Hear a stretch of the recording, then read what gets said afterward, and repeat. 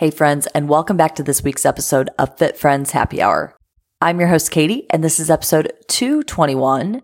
Today, I am going to give you 5 tips to help you stay consistent with movement, especially when you hate being sore. Now, regardless of where you are at currently on your fitness journey, it's likely that it's maybe shifted, it's maybe changed. Priorities have maybe evolved and changed or transitioned over the past 2 years.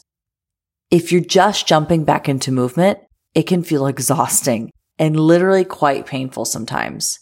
But just like we're learning with a non-diet approach, we can take a lot of the same principles that we learned there and transfer it over to movement to help us find consistency, to help us find routine, structure without the rigidity that allows us to see that progress that we need.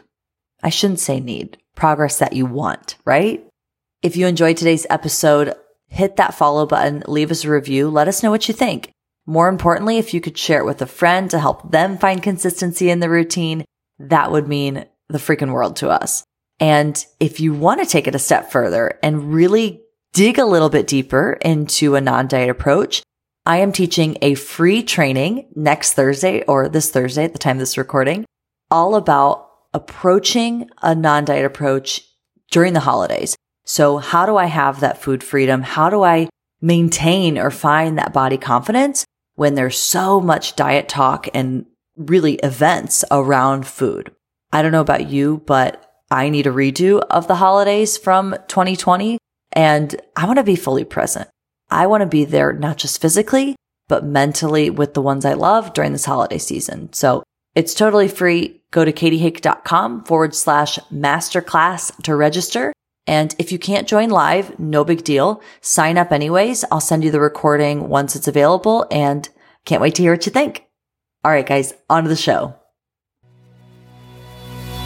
Welcome to Fit Friends Happy Hour, a podcast about all things nutrition, fitness, and life in your 20s and 30s, all from a non-diet lens. I'm your host, Katie Hake, and I'm a registered dietitian nutritionist and certified personal trainer. Join me here every week as I talk with interesting people and experts from all walks of life about their relationship with food and their bodies. I'll also share my experience working with clients in my private practice to help women find food freedom and body confidence. I'm on a mission to help you stop quantifying and start living. Learn to stop measuring your success by the scale and find your fierce. Maybe pre-pandemic, you were in a solid routine. You were going to your favorite class 2 to 3 times a week. It was like clockwork.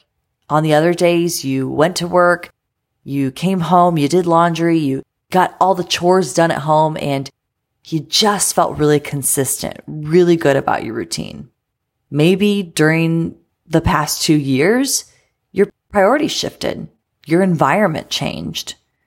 What became important to you mattered. Maybe mental health took priority on top of everything else.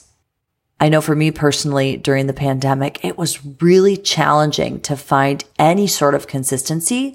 And even now, I'm also navigating a new transition in life. And anytime we take a big break from movement or we're just jumping back into movement, it's a stress on the body. It's a mental stress. It's a physical stress. So when you're sore, that doesn't always feel well, especially when the soreness is painful. It's that borderline between uncomfortable and painful.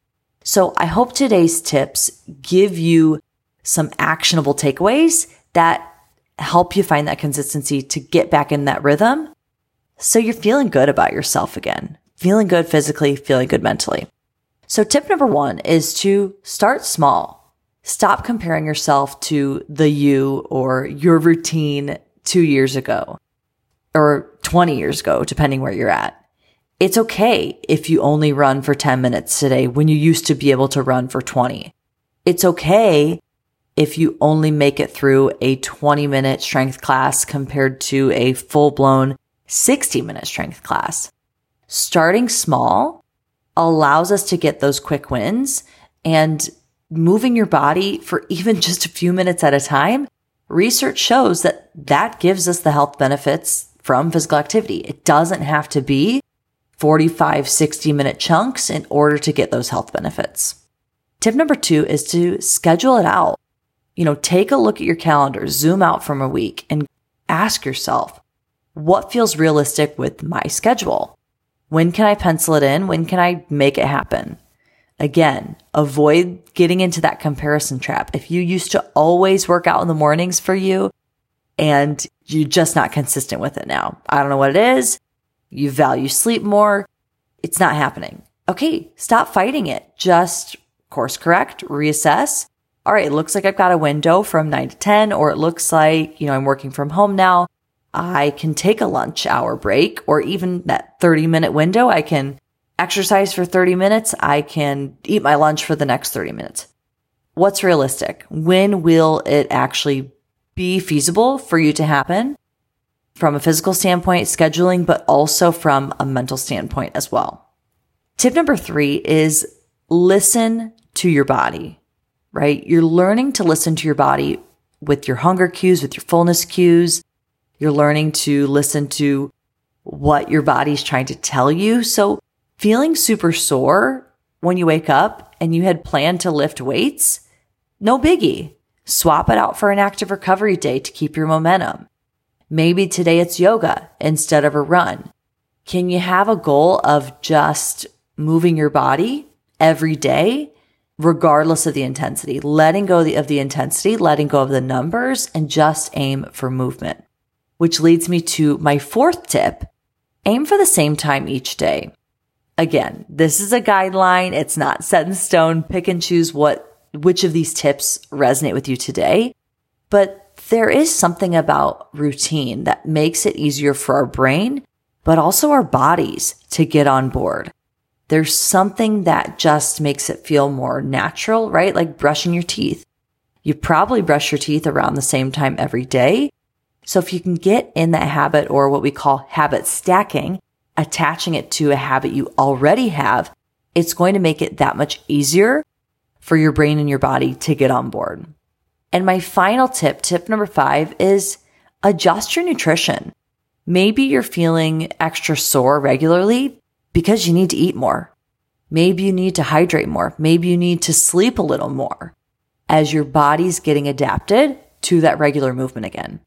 Adequate protein intake, specifically within that first hour window, is really going to help maximize that muscle recovery, and it's really going to help with muscle soreness. So I'm curious, what do you do to stay consistent?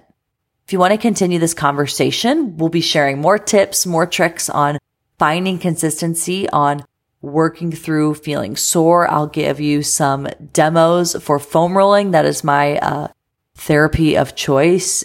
It hurts so good, but man, when you're sore, nothing feels better than getting on a foam roller, a lacrosse ball, doing some mobility work to just get things moving. It doesn't always have to be about getting your heart rate up. So we're going to talk more about that in our private Facebook community. We'll put the link in the show notes, and we hope you join us. Just answer a few questions. We'll make sure you're not a robot, and we'll see you there.